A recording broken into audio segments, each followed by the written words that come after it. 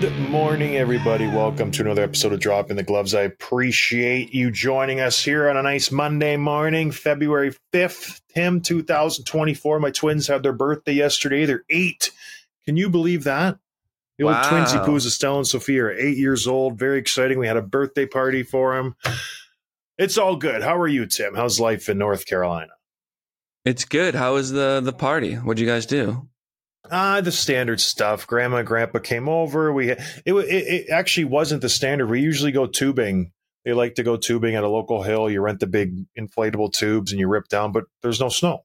There's absolutely nothing. It's been super warm here and everything's melted. So we had to pivot and we just did something around the house. And then their school does a daddy-daughter dance. And so we went there and they got dressed up and we danced the night away and they had a blast. And then we did cake and presents and stuff. So they had a lot of fun. That's all that mattered. You know, it was a good weekend for them, but nothing too crazy. The girls, nothing exciting. Do they all of them kind of fight over one-on-one time with you? Or is it a special treat to do something like that? Well, I took the 4 of them because the twins aren't in school. They're homeschooled, but they joined Lillian and Eleanor, who are in school. But Estelle and Sophia went to that school last year, so they still have a lot of friends who go there. So it was just, I just am surrounded by the girls on the dance floor, and they're all trying to grab my hands, and I have two hands, like everybody else. And then it's fun. I try to embrace it because, I'm not going to start singing a Toby Keith song or who's that? You're gonna miss this. So it was a lot of fun. I really enjoyed it. It was only 2 hours. You do the dancing, the snacks, the pictures, more dancing, and then you're out the door. So it was fun. Nice. What are you going to do? No exciting stories from you, Tim, for the weekend? All-Star game was the thing. I spent most of my Saturday watching that. It was a lot of fun. We'll get into that. Before we get into it, I just want to say this episode is brought to you by our friends at Give Better. Tim's getting messages daily of people who are winning $100. It's exciting. All of our listeners just getting richer by the day. And you could too. I don't know why you're not. There's still a lot of you who have not registered. So please go to givebetter.app/DTG. Time is running out. The Super Bowl's around the corner. We got a little over a week to get this done. We're trying to get you guys some money. So go there. All you got to do is make 5 picks. You get a chance to win $100. It's free. It's easy. It's a fun thing. So check it out. Go to givebetter.app/DTG. Dropping the Gloves. DTG. And give some support to Give Better. They're a great company. They're trying to sprinkle a little bit of good in the environment that is sports betting, which is also okay. But they're trying to make it a little more palpable. You know what I mean? It's like, okay, I'm betting. We're going to give some stuff to charity. So it's a good thing. Check it out. givebetter.app/DTG. Tim, here on the agenda, you have IG comment. What does that mean? IG means Instagram. And I was checking Instagram last night. Saw a really nice, long, thoughtful comment on one of your fight videos that I'm going to read to you because you haven't seen this. And this is fight videos. One of them, yeah. Yeah.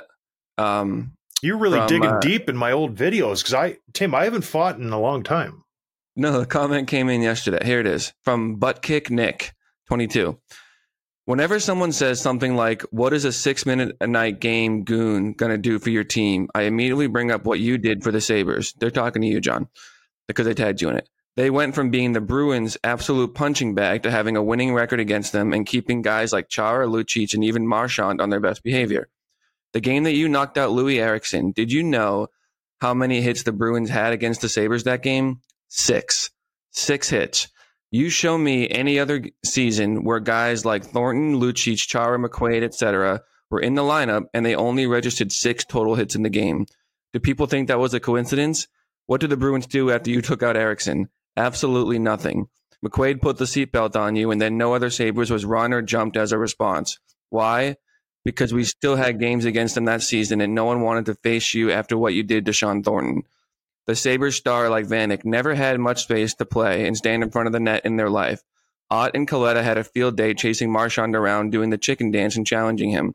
When do you ever see the Bruins tough guys let guys like Coletta and Ott do that to one of their star players? So don't give me the whole goons add nothing to the team BS. Those were some of the most entertaining years for Sabres fans in the last decade.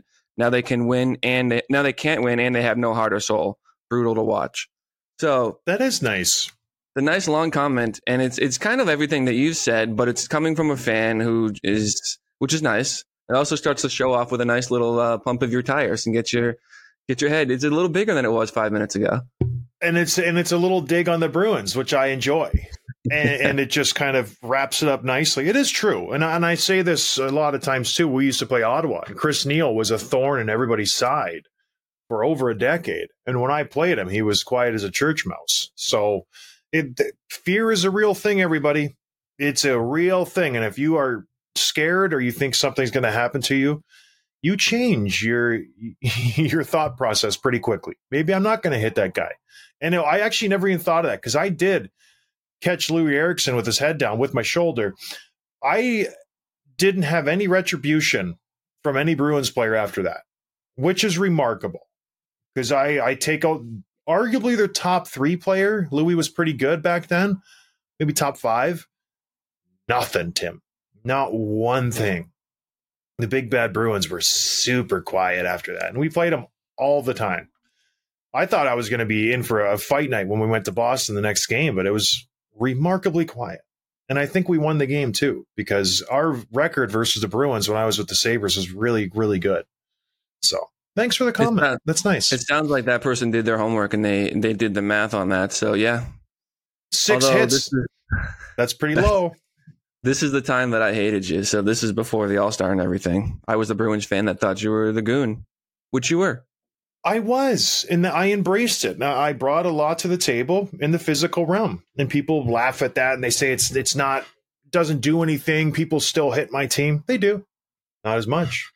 And it is what it is.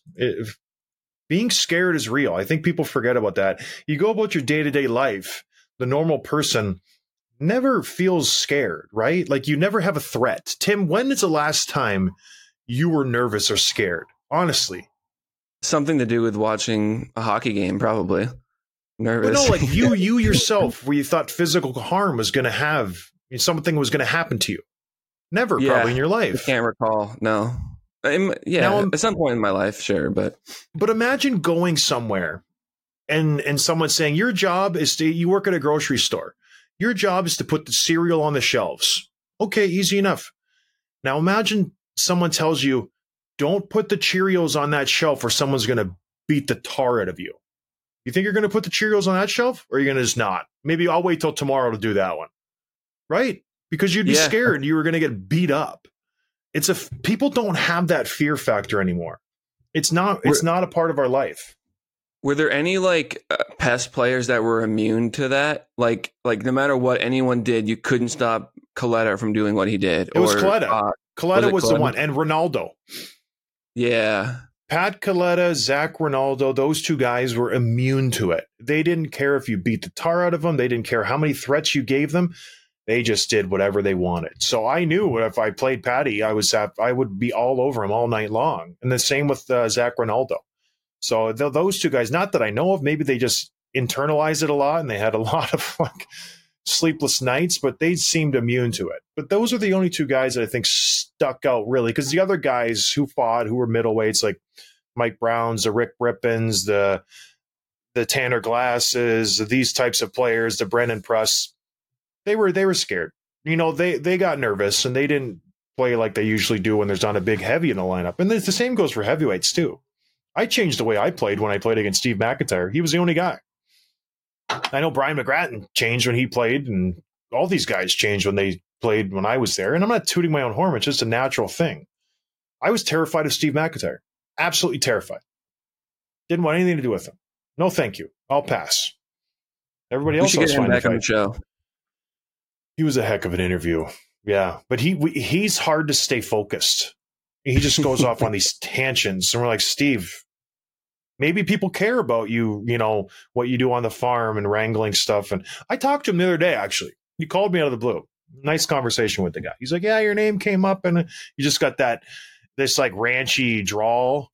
Your name came up and we're just shooting the breeze, spitting the chaw and the old. I'm like, he's like a character. He's honestly like a character from a book. You can write him better. You're like, you're real. The time that we had him on, Remember, he was calling in from the firehouse, and so he's like talking to the guys while he's talking to us. And at one point, he pulled out, was it a cello or a bass or something? Yeah. One of those big, and he's just showing us that he's been practicing. I don't think we included that in any of the video, but yeah, he's a character.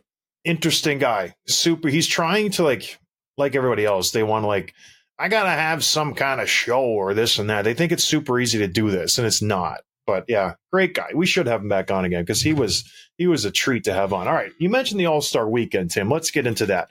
A lot of positives coming out of this weekend. A lot of great stuff. People are very enthusiastic about this past All-Star game. Rightfully so. It was a lot of fun. I enjoyed it. I think everything was really well done other than the draft. We can maybe just get rid of that altogether or expedite it or just make it condensed. Just too much. The only thing that people are a little upset about, Nikita Kucherov, the all-star, the superstar, the two-time Stanley Cup champion, he didn't seem to have his mojo in the skills competition, Tim. What's your take on Nikita pretty much blowing off the skills competition? Yeah, this is the guy who went first overall in the player draft. Like, he was the one that people wanted. And I know it's an all-star game and it's silly, but you go out there and it's a timed passing drill. So like the most points in the shortest time to complete, and guys are going hard. You know, like this was before the fastest skater drill. So guys are trying to earn the points. There's a lot of money on the line. You're also doing it for the fans and the kids and all that. And that's the part that I feel like annoys me a little bit, because I don't want to be like the wet blanket, because Kucherov has won everything there really is to win in this league. And he's just a Hall of Famer. He's doing everything right. And so like, I get him not taking this too seriously, but you're in Toronto. There's a lot of kids watching. Like, you can't go out there for 45 seconds and just skate a little bit harder, because he could have gone not 100% and taken it easy, and it still would have looked a lot better than that. Like, he went out of his way to make it the most casual, like right, insincere. Yeah. Like, you could have, like, it's just, there was a middle ground to be had. If you didn't want to take it too seriously, didn't care about winning, didn't want to be there, you could have done that without putting on that display. That was like open disrespect. I don't care. I'm better than this. And that's the part that I think rubbed people the wrong way. I agree. I feel like if he didn't want to do it, just decline, because the 12 players that were chosen, you would think they asked him, right? Do you want to do this? Does this sound like something you would, be interested in? Connor McDavid orchestrated the whole thing. He's got these new events. It'll be fun. He has to say yes to that. I would imagine at some point they ask him. I don't know. It just looks strange. Do you think he was drunk? I think they all probably were, but I don't think that's why he did it. No, they weren't. They definitely weren't, because they put on a show. Some of those guys were incredible. Some of those events, the stick handling, the speed, the skills, the passing, it was top flight stuff. And then you see Kucherov, who's not even taking a hard stride, like straight-legged the whole time, and not even really aiming his passes. He's just kind of just going through the motions. And I think he had 4 points. It was embarrassing. I don't know. Maybe he's just doing it to the Toronto fans because they were booing him, and it's out of spite. He's saying, you're going to boo me? Suck it. I'm not going to try it all. I'll just go through the motions and just make a complete joke of this whole event. Maybe that could be it. I was thinking that he was just out of spite saying, fine, you want to boo me in an all-star game? I'm just not going to try because I can. That's I'm the all-star here. I don't have to do a thing. Or maybe he just doesn't like the idea of trying. Like, I couldn't wrap my head around it. I am an all-star in 2016, but I'm not your traditional all-star. So I don't know. He's been to multiple all-star games. He's done some pretty fun stuff. He did the no shot a few years back at the breakaway challenge that everybody raved about. It's like, oh, Kucherov, so creative. It was a bad look for him. I think he should have tried or just not done it. Not good for the brand, for the Kucherov brand, right? Like, if there ever was one, his brand is just scoring a ton of points and chugging Bud Light after the game with Braden Point and all the other guys when they win Stanley Cups. But he was the bad. What stood out for me was just how good Connor McDavid was, Tim. People I think you take it for granted when you don't see him very often. He's on the West Coast. You maybe catch a game here or there when he's on a nationally televised game. This was the best players in the planet going against each other head-to-head in a skills competition. That's what it is. Connor McDavid is better than everybody. Hands down. Hands down. And not just at, like, one thing. Tim, he's better than him at everything. Passing, shooting, skating, puck handling, everything. He's not a specialist at one thing. Like, okay, Patty Kane, he's a sick passer. Alex Ovechkin, the guy's got a cannon for a shot. Austin Matthews, he can fit a puck through, this big in a glass, and it's going to be accurate every single time. Barzal's fast as heck. McDavid is better than all of them at everything, right? Like everything. He's just a stud. There's nothing he doesn't do that isn't good. And I think he just put on a show. This whole time, it was the Connor McDavid show. Yes, he picked the events and he helped Gary Bettman revamp it. He did a great job. These guys still could have beat him. And it was just obvious he's better. Did you get that sense that it was his and then everybody else was just there filling space? Well, not filling space, but yeah, he was the best, head and shoulders. I was actually watching the skill, or maybe the game on Saturday with my buddy Wes, and he was like, man, I got to make a point of watching more McDavid games. Because they only see like on highlights and stuff. Most of them are on the West Coast, and we don't get to see him every night. He's special. He really is. Like, you watch him in the skating drill. He actually messes up like once or twice where he kind of hits a cone, and he still beat Quinn Hughes, but for like by a good chunk. Like, he's just unbelievable. And if you're Bettman, right, this weekend could not have gone better. It's in Toronto. Like, you made a ton of money from it. Everyone's there. And then you have the best player in the world win the skills competition on Friday night, which is just, you're printing money, super marketable. Saturday night, the game, you've got the four teams, really good hockey, actually. And then the finals is McDavid's team versus Matthews' team, which is just exactly what Bettman wanted. Matthews' teams win. Matthew gets the MVP. So now you've got the best of both worlds. It couldn't have been scripted better. Maybe it was. Like, it was just really fun to watch. And honestly, that 3-on-3 game, I watched all four games. They were so much, or three games. They were so much fun. I made a point in the first game. It was McKinnon's team versus who was it? McDavid's team. And so for like a multiple shifts, you had McKinnon, Crosby, Makar versus McDavid, Draisaitl, Pasternak. That they kept matching up against each other, and it was sick to watch. Those guys are just unreal. It was so much fun. Yeah, it was a good weekend. And obviously Matthews, what do you get? A couple goals and assists in the final games, wins the MVP, joins the esteemed ranks of players like me. He's a part of the group, which is really neat. I haven't reached out to him yet. I'm letting him come down from the high. Yeah. And then I'll welcome him to the group. It is. So it was a great weekend. Gary Bettman's feeling good. He gets back to his hotel room. He gets a text on his phone. It says, "Oh, the Coyotes have bought land for their new rink." That was a big question mark. We didn't know what was going to happen. There's been threats out there. You have to have something done by the All-Star break or we're going to move the team. Utah desperately trying to get a team into Salt Lake City. They've filed for new franchise fees and they want to go through the whole process. They have a rink, they have donors, they have backers, they have everything you need. They have a fan base. They want to get in the NHL and they want Arizona's team. So the pressure's on. Text says, Arizona's purchased some land in Phoenix. Whew, we're good, right, Tim? We're good. We're in the clear. No, says Marty Walsh, head of the NHLPA. What does he got to say about this? He wasn't very excited like Gary Bettman was. Yeah, this whole debacle continues. It goes on, obviously, for years now. We've heard from the owner. We've heard from the commissioner. We've heard from the city. We've heard rumors of what the players said and how they feel. We haven't heard from Marty Walsh, the NHLPA head, former mayor of Boston. And it is like crazy. So this is what he says first, is he spoke of the immediate availability at the All-Star weekend. Quote, "I have serious concerns about Arizona. I'm extremely disappointed with the ownership of Arizona, with the president of Arizona. They have not reached out to the NHLPA to talk to us about what the situation in Arizona is. You can buy a piece of land. How long will it take you to permit the land? Do you need a referendum? Is there hazardous waste? Do you need to remediate the land? So you can talk about buying land in Arizona, and it can be 10 years before a shovel goes into the ground." So he's talking about like, yeah, this is great. This is good. I've heard this before. It might not go through. The city's blocked it multiple times. This site, even if it gets approved, like the site might not work. If there's hazardous waste, if there's other things you need to consider. And so he's frustrated and he's letting people know it. And I love it because Bettman can contain him. He doesn't work for the league. He doesn't work for Bettman. He doesn't have to be careful about what he says. He doesn't really work for anyone except for the players.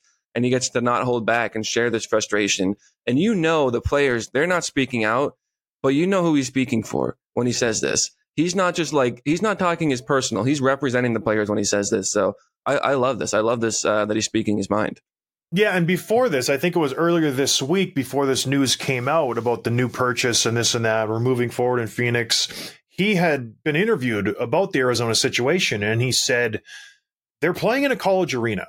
And they're the second tenant in that arena. They don't even have their logo at center ice, for Pete's sake. This is an Arizona State rink, and we're just renting it from them. He said, this is not the way to run a business. It's not. And I know he's talking to the guys in Phoenix, Arizona, I should say. They have calls. They have, a local rep who goes around and touches in on the players. So they'll have a rep out west who goes, at Arizona, Dallas, the California teams, and he has that area, Southwest. And he's like, how's it going? How's everything going? He checks in on everything, the players rep. He's like, are they treating you right? How's the travel? How's the food? How's the amenities? How's everything? And the players in Arizona are obviously hating it. It's a college rink. Nothing's changed. They didn't have a locker room their first year. There's no sign of them getting an NHL rink. So yes, I think Marty Walsh is doing the right thing, because I am actively trying to build right now. I'm going through the process of getting permits, getting approvals, getting, you have to do the land division. You have to this, and this.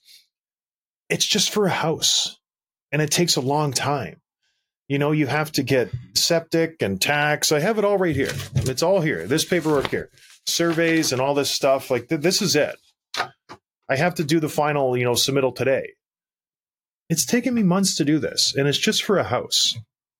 They are doing a whole stadium, Tim. They have to get approvals from the county. They got to do another vote. Who says the Phoenix area people just vote it down? They don't want to have a rink in their area. Why would they? I don't blame them. Over under, Tim. Just say we'll have two surveys here. If they stay in Phoenix, let's say for this game they are. Over under 5 years, they're in a new rink. If they stay in Phoenix, under. I think they'll be under. Maybe wishful thinking. Just to put this into perspective, Marty Walsh is right. So they bought land. Do they have plans for an arena? Probably not. Do they have any idea, the design-wise, how they're going to pay for it? Maybe tentative ideas. Do they have any approval from anybody to build this land? No. Those steps take so long, so incredibly long.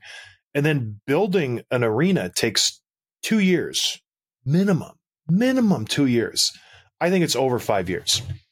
I think if they got it going tomorrow, the best case scenario is 4 years from now, that they're going to be playing in a different arena. Clayton Keller is going to be at that college rink until 2030, we'll say, give or take. So I say over 5. That's my guess, which is crazy depressing. My second one to you is, what are the odds of this happening? Yes or no if they stay in Arizona? Will there be an Arizona Coyotes in 2026? Because there will be next year. I'll say yes, only because Bettman, for some reason, insists upon it. He seems to he's not willing to budge on that, no matter what it costs or whatever crow he's got to eat. So I'll say that.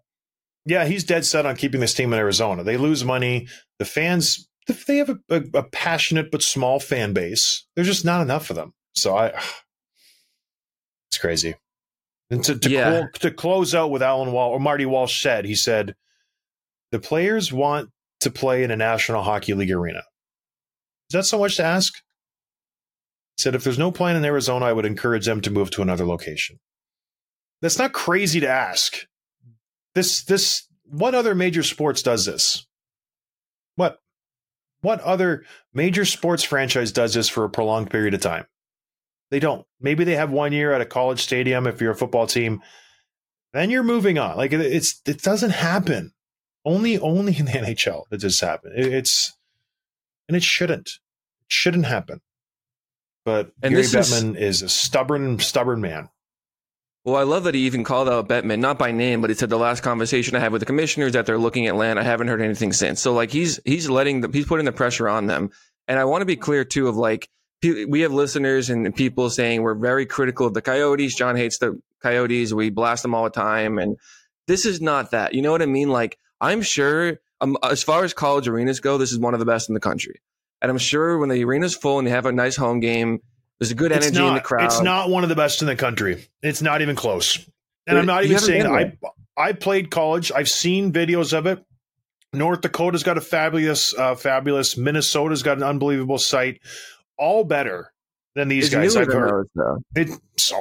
Newer's not always better. Have you been to North Dakota? Unbelievable. Minnesota, fantastic. Way better. Better than NHL rinks, actual NHL rinks.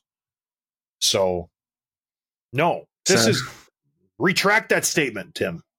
Right now. I won't. I'm not going to. I think it's one of the better arenas in the country. Like you still have passionate fans. You're building like this team for the first time in years has a little bit of like an identity and a future. If you can keep these guys and you can build something, because we've been here before, they trade away all their picks and everything. We're not being unduly critical of the Coyotes for any kind of vendetta or whatever reason. Like I'm reading quotes from the president of the NHLPA. You know what I mean? Like this is real, whether you want to admit it or not. So I just want to say that because people think like, oh, we're just dumping on the Coyotes again, like we do every 2 weeks. No, this is real. This has nothing to do with us. I'll tell you what's going to happen.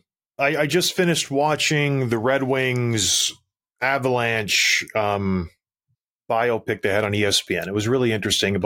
It just chronicled the Claude Lemieux thing with Darren McCarty, Chris Draper. Great watch, 2 hours long, fantastic.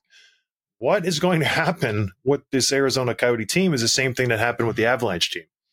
They're going to move in. They had the team move in from Quebec Nordiques. They were instantly successful. And this is what's going to happen with Arizona. They're going to move. They're going to go to a new town. They're going to be embraced, and they're going to take off. They're going to have an influx of money. They're going to inject it into the team, and they're going to be a successful team. That's my prediction. It won't happen, obviously, this year or the next year. Maybe 26, 27. That's what I think is going to happen. So that's my prediction. Well, there's also, and we will save this for another show, but there's movement happening in other cities, and one of them is Atlanta again. For the third or fourth time. Here's why I'm bringing it up. So they're building an arena, and I saw on Twitter, and again, you can go fact check this because I just saw it, but the report that I saw said that the city had a deal where they were not allowed to build unless there was guaranteed a team coming. And so it's possible that if you put those two dots together, that the NHL has already agreed behind closed doors to move a team into Atlanta in the next year or two, or at least maybe 2 or 3 years, something like that. I don't know. That's necessarily. Been adamant. He's not adding. I think you said 2030 was the date. He's like, we have no plans on adding a team. So relocation is not adding. Well, yeah, but I don't trust him. I don't believe what he says. You don't trust Gary Bettman? What's wrong with you? What did he ever do to you? That's a good point. He did a lot to me. But yeah, it's interesting. It's an interesting way to run a business. Keep a failing franchise in a market that is not going to get better just because you're stubborn. Interesting. Moving on. Let's do some quick hits, Tim. Brought to you by DoorDash. If you want some food. Can I do the ad for once? Can I do it? You do it. I've lost my mojo. You'd better do it. You love doing DoorDash ads.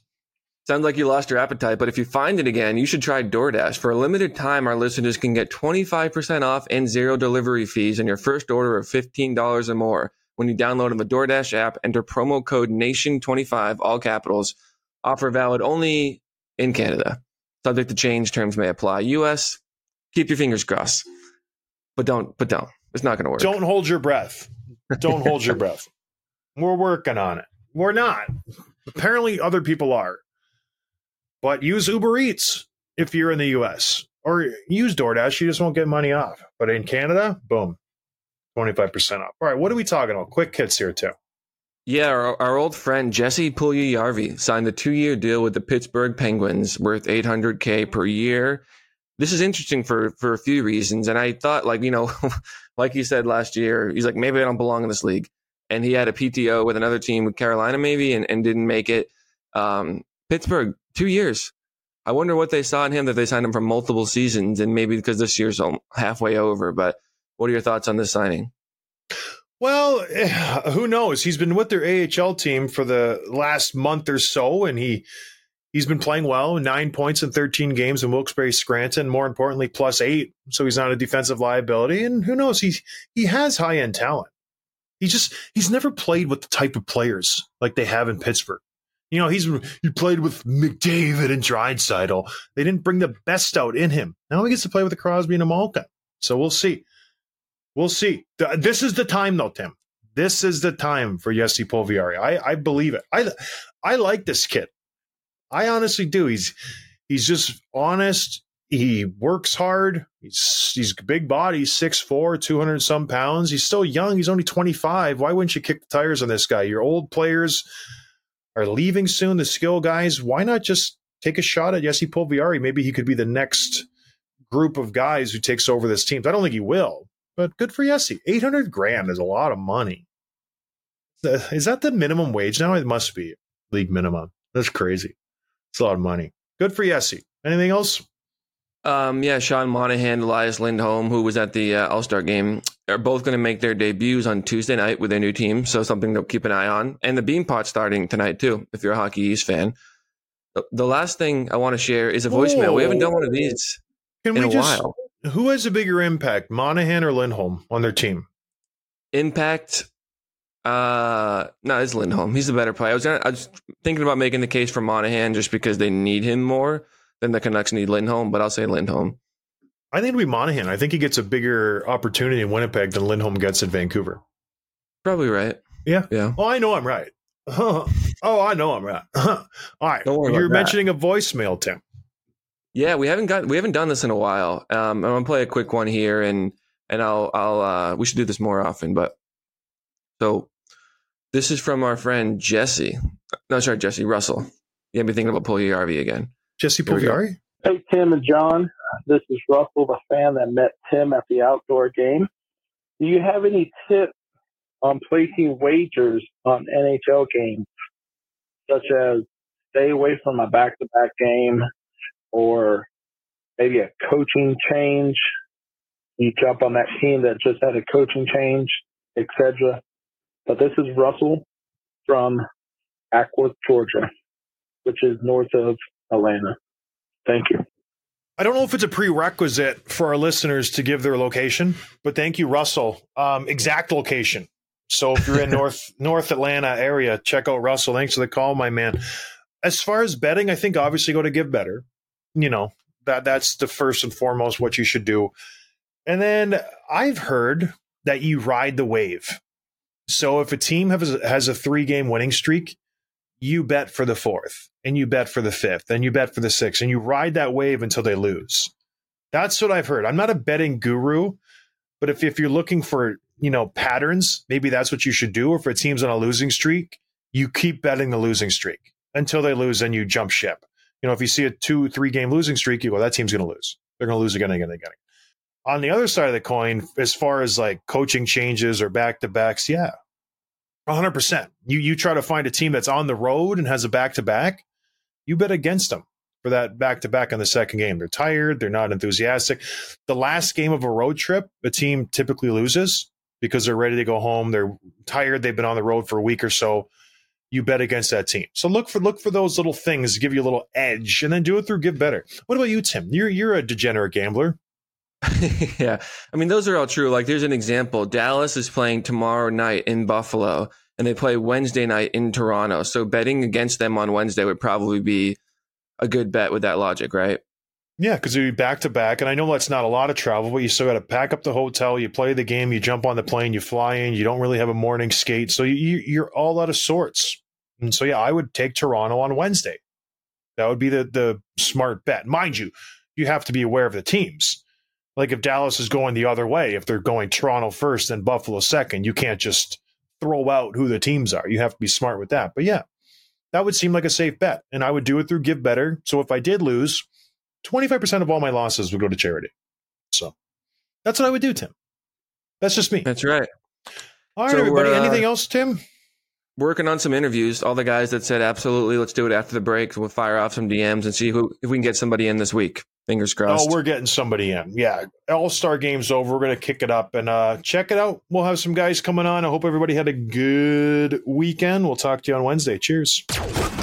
Thanks for listening to Dropping the Gloves with John Scott, a member of the Nation Network of Podcasts. Subscribe wherever you get your podcasts from to never miss an episode.